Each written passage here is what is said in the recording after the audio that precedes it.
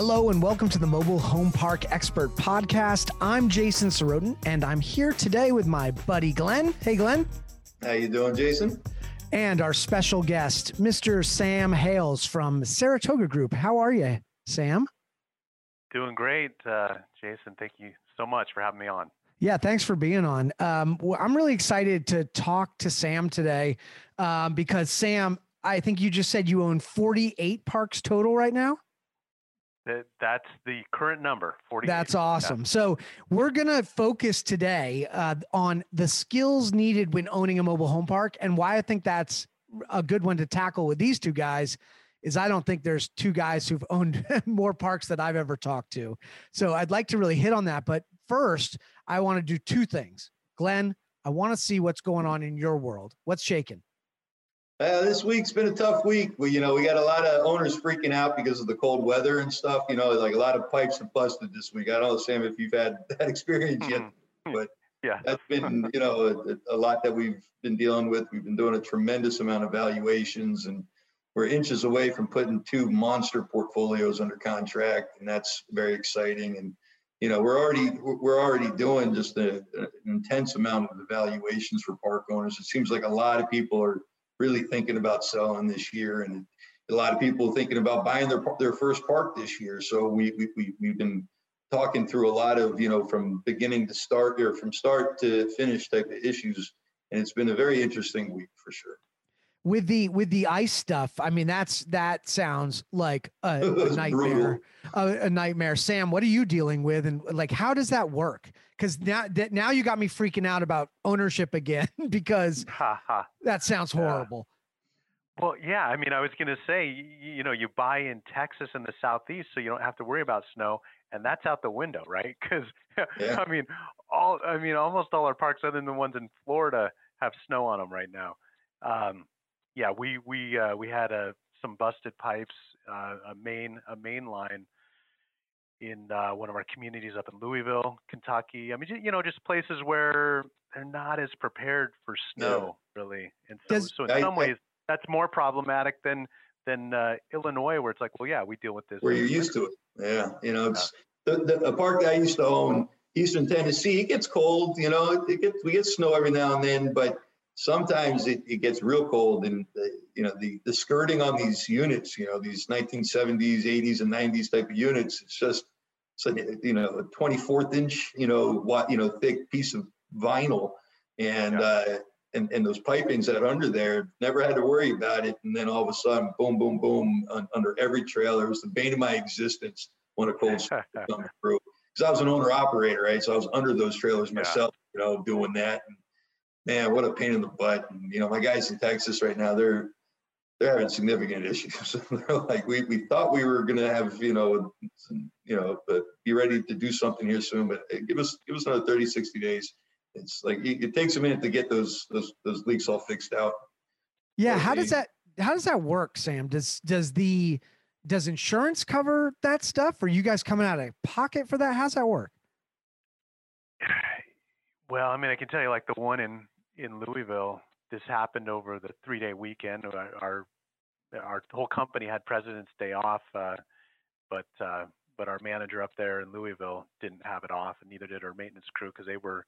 I could show you some pictures. I mean, we had to saw cut out a big concrete slab to get down there, and they were out there in the freezing weather and the snow fixing that thing. And, it's a sort of thing where, man, that emergency plumbing repair on a 3-day weekend, like you'll pay through the nose for a plumber, right? So we really appreciate when team members step up like that, and she would just champion the whole thing, and she's getting a nice little bonus for that. But anyway, but who pays for it? Is it covered by insurance?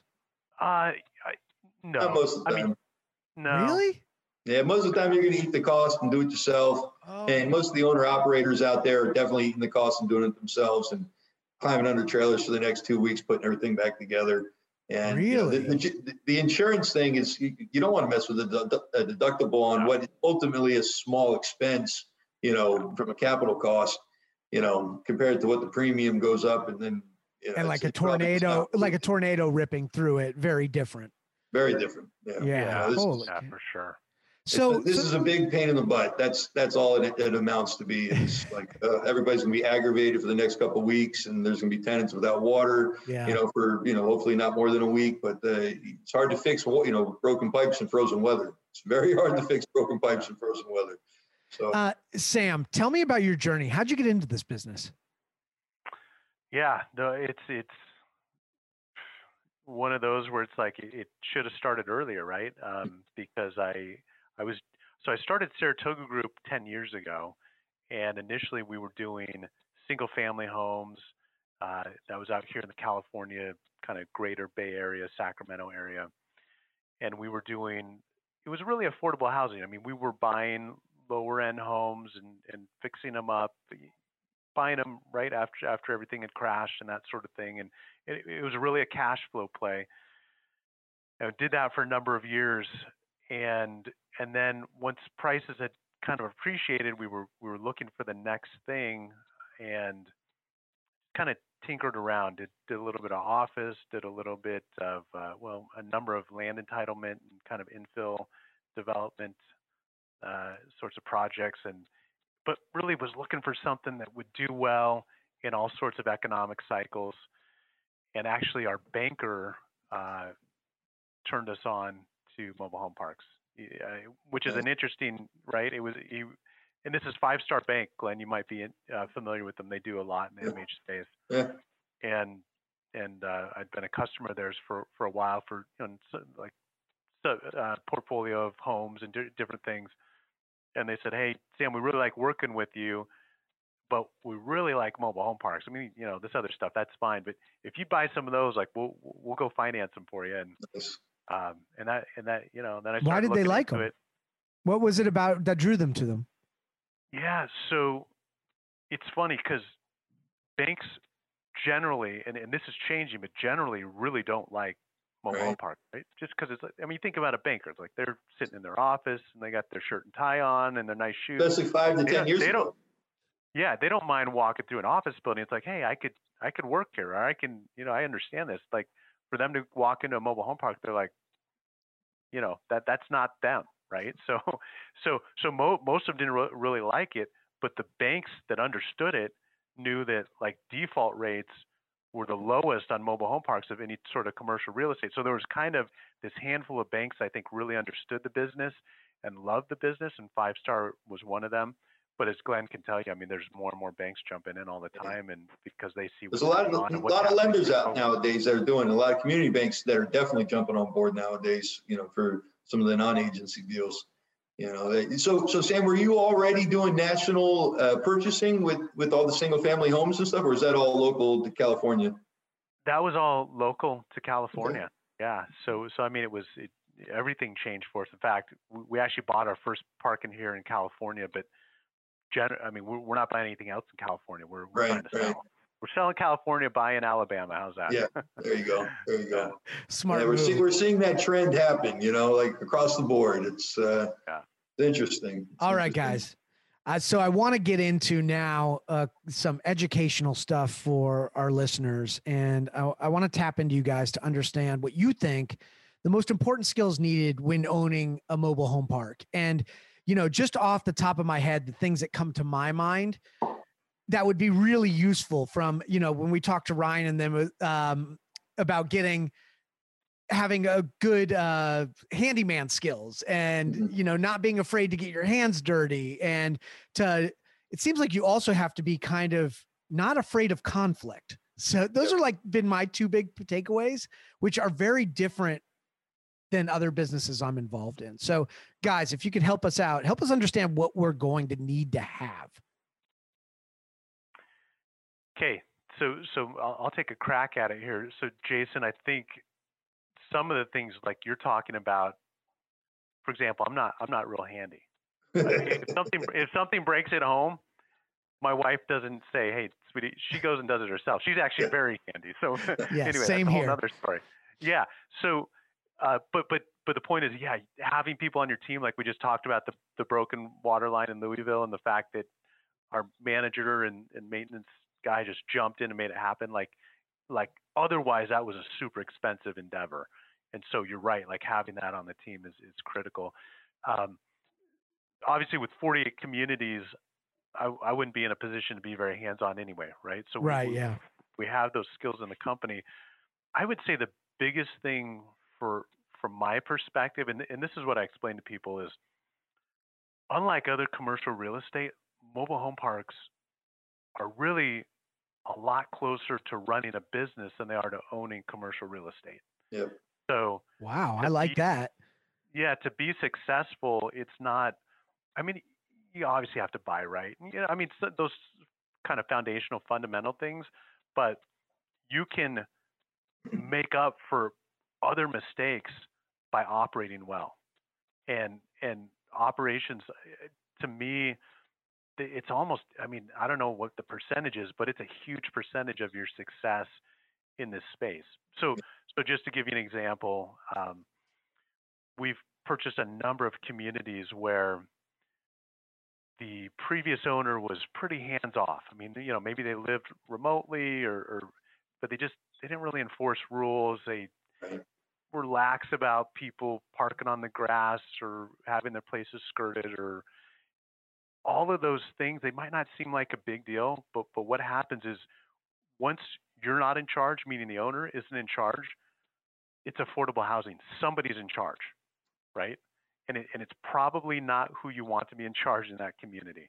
I mean, it's like the middle school playground is what it is.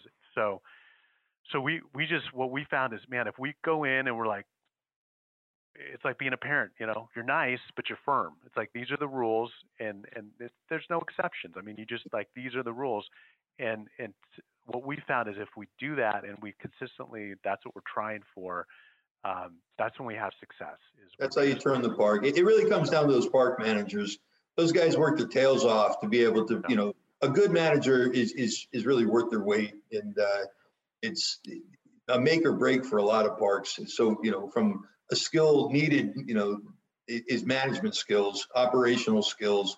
That's going to make or break the business. You know, if you're a hands-on owner operator like I was, it's a different animal, and you are getting greasy. You are climbing under trailers, and you are doing the accounting, and you are doing the evictions, and you are doing all the little nitty-gritty minutia. It's a different animal.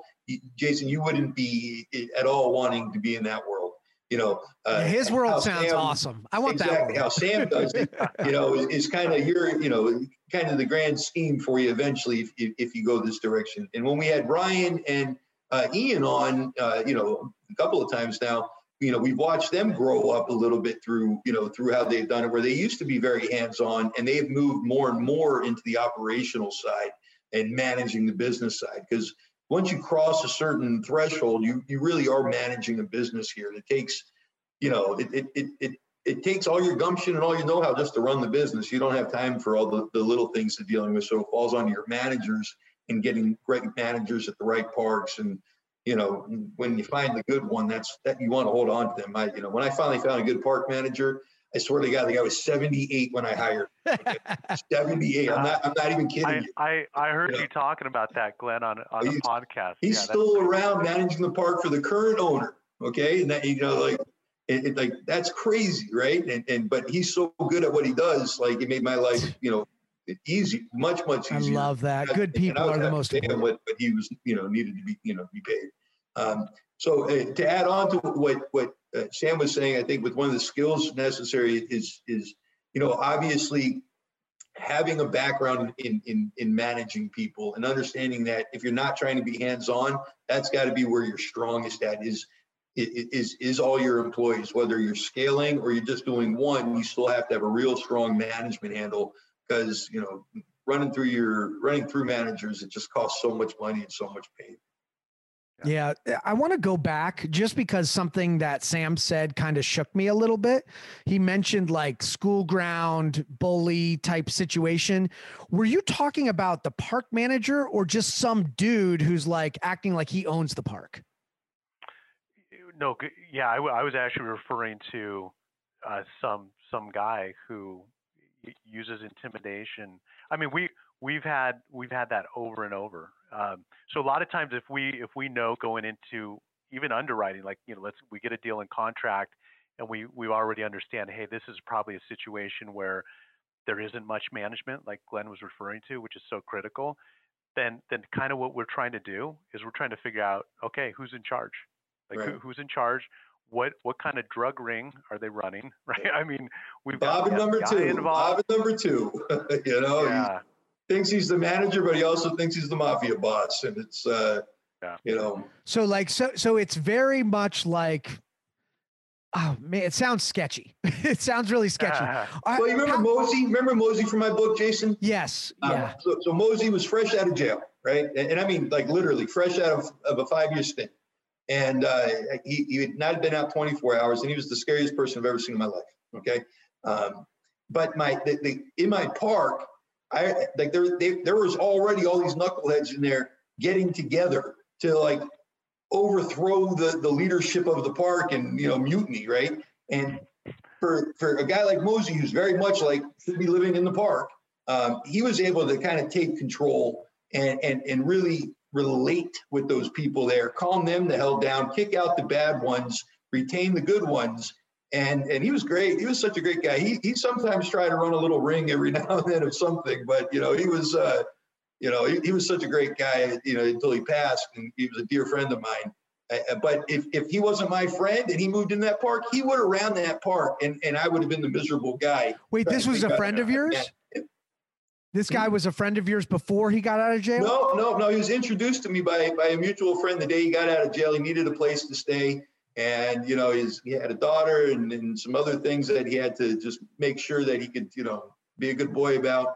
And I saw right through his soul, and just like we had this amazing talk, and I don't know what inside him. He said, okay, but I guess I was down and out and desperate, and he was, you know, the right man at the right time.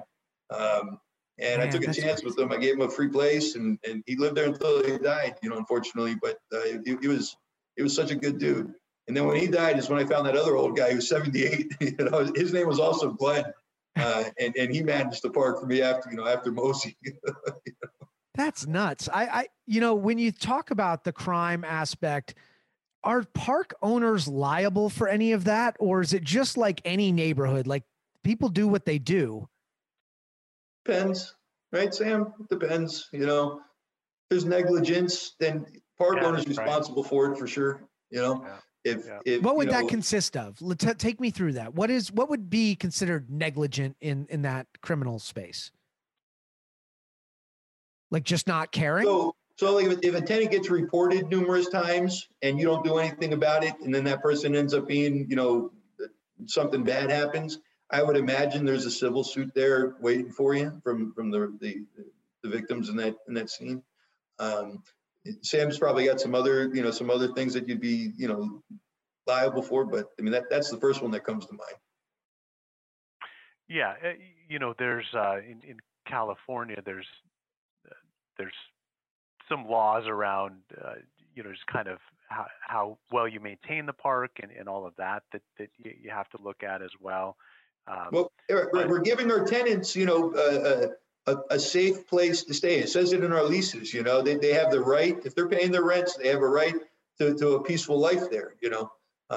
And so that's kind of the management's fault if there's some, you know, roughnecks that are in the park creating, you know, challenges for everybody else.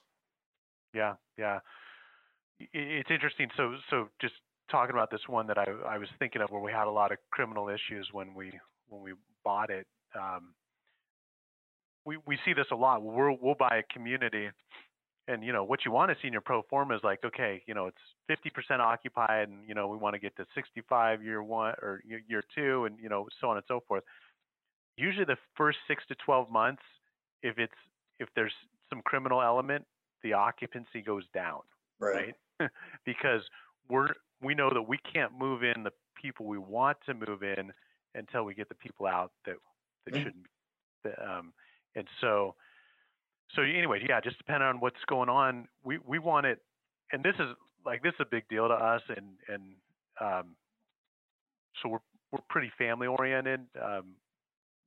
My brother and I both, you know, he's my CTO for the company, and just really, I mean, it's pretty family focused company, and so we think about the families and we think about the kids especially, we have something we call the bus test, which is, I'm going to go back to middle school again. Maybe it's just a scarring experience for me. I'm not really sure, but riding the middle school bus, right, could be a traumatic experience. And if you're getting picked up or dropped off in front of a house or in front of a community that you're embarrassed of, like, that's just a hard thing to do as a 12-year-old, right? Yeah.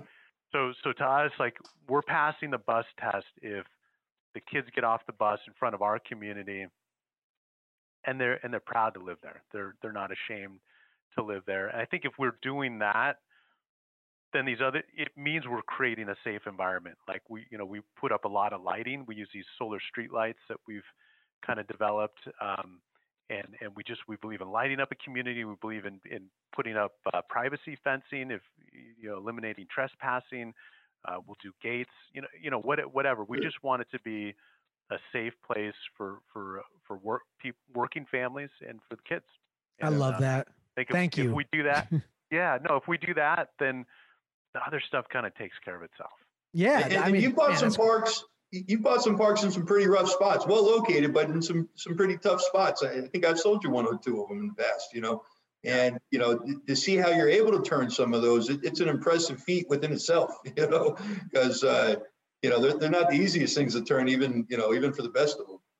Well, I think it goes back to a philosophy that a lot of entrepreneurs have, that if you do the right thing, the money will come. Always. Right? Always. It seems what it is. I mean, apparently, always. Unless if you're trying to be a shiitake farmer. Apparently, no, you can do all the right things in the world as a shiitake farmer, which I used to be, right? And I couldn't make luck. Farming is a tough racket, man. Farming is a little tougher. You got to be doing so much scale to make money at farming. Yeah.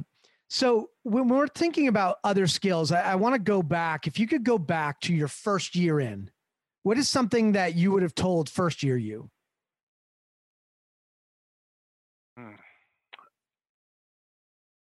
So, okay, one thing that I'd say, one mistake we made early on is we underestimated the cost of bringing in new homes. It's very expensive. I mean, if you've got a park where you've got empty lots, you kind of look at that like, oh, well, you can get your financing over here and blah blah. But at the end of the day, like, probably those pedestals need to be replaced. Probably there needs to be some work on the water sewer connections. There might need to be some grading. Anyway, the list goes on, and it's just expensive to get those lots prepped, and then to move the homes in and skirt them and put decks on and get them connected and all the rest of it. It's funny you say that. It's funny you say that, because, like, in my head, I was thinking to myself, if I would tell myself anything, it'd be go back and raise more capital. Because there's going to be so much CapEx you didn't even know to even ask about. And that's kind of what you're saying here. It's like, it's easy to underestimate on the infill side of things. It's and every year it's more expensive, right? I mean, goodness, like the cost of homes now, the cost of skirting now, the cost of lumber now. I mean, and soon when wages go up, if they go up, it sounds like they might go up to $15 an hour across the boards at some point in the next X amount of years. That's going to further drive just these costs of the infill. And hopefully it all pays for itself and everything, but it still is. It's not, we used to think, when I used to broker in the beginning, and we would bring, a vacant, a park with some vacant lots, there was no value associated with that vacant lot. And the cost of bringing that home in, you're probably going to bring in a junker home and spend $5,000-$10,000 on it. So, there wasn't a lot there, but the site ready stuff was always, it shouldn't cost you more than $5,000, to get a site ready. Nowadays, it's to get a site that hasn't been used in a while, it could easily be $15,000, or more.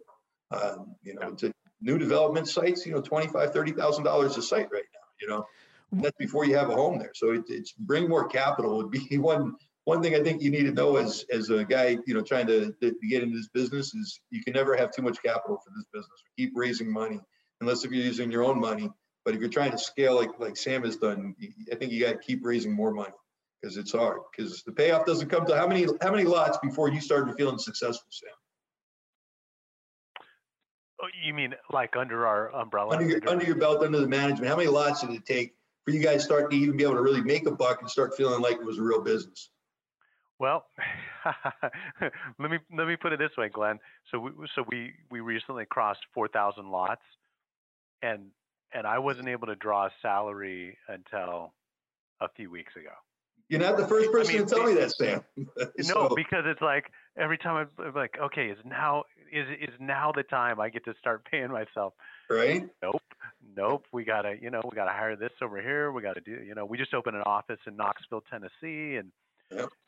Because you keep reinvesting back into the business, and you do. Costs are higher, and the rent growth isn't as fast as the pro forma made it look like, and all this kind of stuff. And it's hard. The young guys say, "Oh, if I could just get to 1,000 unit," and I think to myself, "Oh, you poor sucker! You're going to be so bought in by the time you get to 1,000 units. You're just going to say, fine, 2,000 units." But the number most people tell me that have been doing this for a while that have a significant thing is something like 3,000 units. Really, before they can start taking a breath and thinking like, "Hey, maybe I do want to stay on this career path." And by then you're so deep into it, you got no options about going somewhere else. Yeah. Can't disappear now for sure. Yeah. You had to create your whole infrastructure for management and regional managers and all that. I'm guessing, right? You didn't buy a company that you just bought the infrastructure. You built this from scratch, right? Yeah, that's true. And I was thinking about that because of Jason's question about, kind of what skills, and Glenn, you mentioned kind of people management. I totally agree with that. One thing, so what we do, we have our on-site, we call them community managers, and we pay them more than almost anybody I know. I mean, especially for like, Phoenix City, Alabama, or Greenville, North Carolina. We just bought in Phoenix City, Alabama. That's where our warehouse is. That's where the warehouse is. That's where the hemp processing facility is. Okay. Interesting. Well, crazy. Yeah, that's a couple mobile home parks there.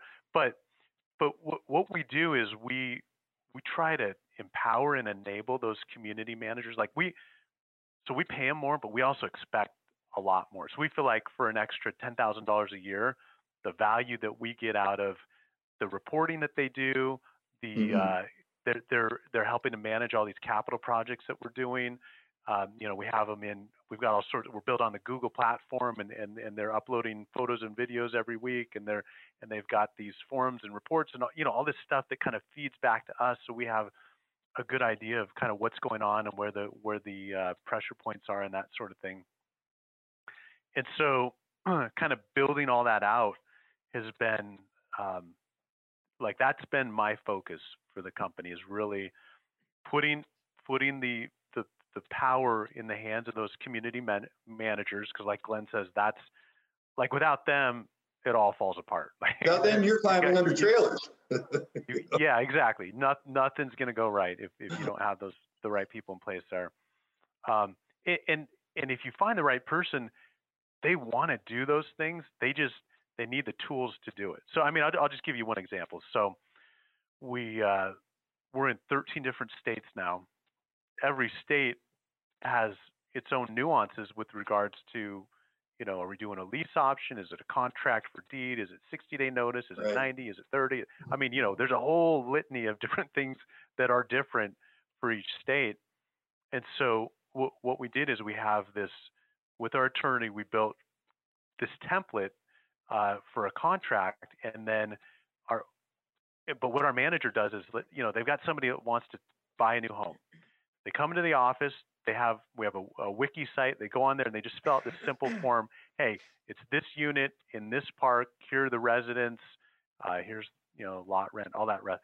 So they feed in a few fields. It auto generates the contracts, puts them in DocuSign, and the tenant right there can just sign on the spot, right? And it's that sort of thing.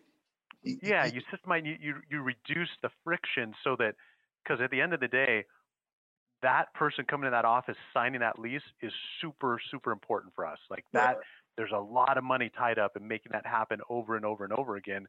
And if it's a 2-hour process where people are faxing, contracts back and forth and calling so-and-so, and they're not, they're out on vacation and I need approval. And it's like, no. We want to remove all of that. We want this thing to be automated and efficient. And so that's what we try to do. Yeah. critical. The operational side, the systemizing the operational side, that's a critical element on the scale. You know, it's you get the management of people, you got your efficiencies within your operations that you have to be maximizing.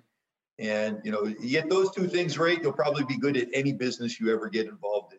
But specifically with our business, it's fundamentally important and just absolutely critical. You know, it's what would be one good last one to talk about as a third most important thing? What would you suggest, Sam? Well, I guess I have to remember the first two before I think of the third one.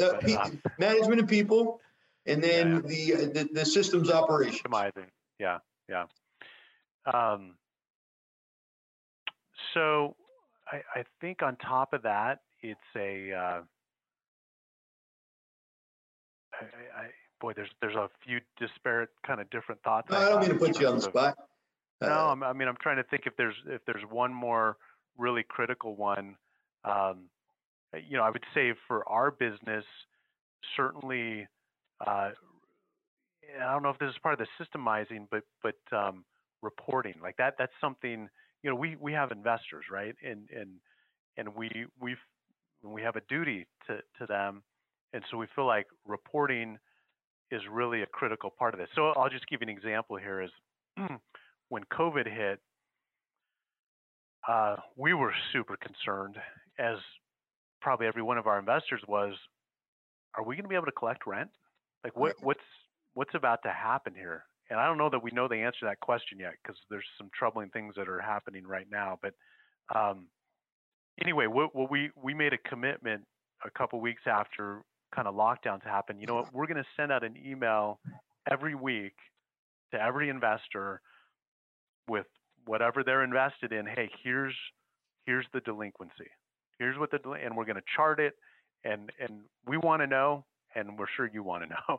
Right. So that's what we did. We just every single week since then we send this email out, and you know, we're even trying to optimize that a little bit and show some different reporting there that maybe is more meaningful or whatever. But communication with your communication. Investors. There you go. Communication with your investors. Absolutely. Yeah, and data. It's not even just the investors. Yeah.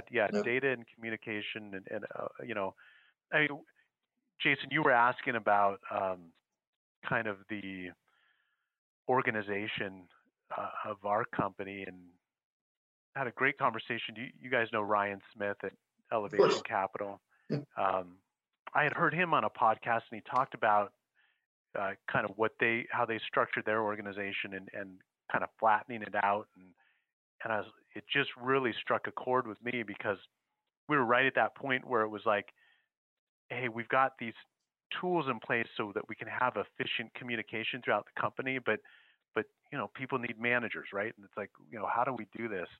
But we kind of made a decision after really kind of looking into things to try not to build a bureaucracy, right? In other words, we have some chat tools and different things that are part of Google built, but we get everybody trained and up to speed on this stuff. And I tell my managers, you should feel comfortable sending a chat to anybody in the company at any time. Right. And there's an expectation that if you send it to me, I'm gonna get back to you right away. And the same thing goes in reverse. Like sometimes I'm sitting here, I'm looking at some data, and I'm like, I gotta understand what's happening here. I don't want to call a regional manager who calls a district manager who calls a community. Like, right. I'm going to chat that community manager right now, and I want some feedback. Like, what's going on? You want to be able to keep very fluid in this business with the communication from the top to the bottom, because it's a team. It's not a hierarchy. It's really a team. Yeah. And it's like being on a soccer team. Every position is available to help the next position out there. Who's ever in the best spot to help helps. And whoever picks up the slack picks up the slack. And pass the ball around so you can have good communication, and just makes life easier. So I think that's a great topic to end with, is just, communication, on top of professional, hiring good managers, and really just honing in on who's the right person to put at this park, to manage this park, to meet my expectations and goals, and ending with this communication, be able to clearly explain to your team what the goals are and what the steps necessary are. I think that's great stuff. And don't be afraid of data. A lot of people are like scared to know the reality. You have to know the reality. You cannot be scared of it. You stick your head in the sand and just pretend it's okay.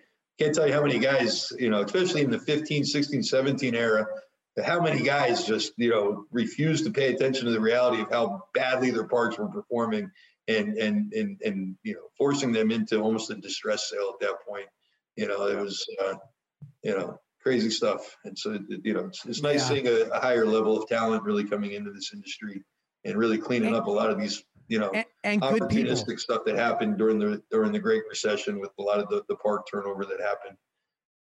Right. What I've noticed is the large number of really great people entering the space.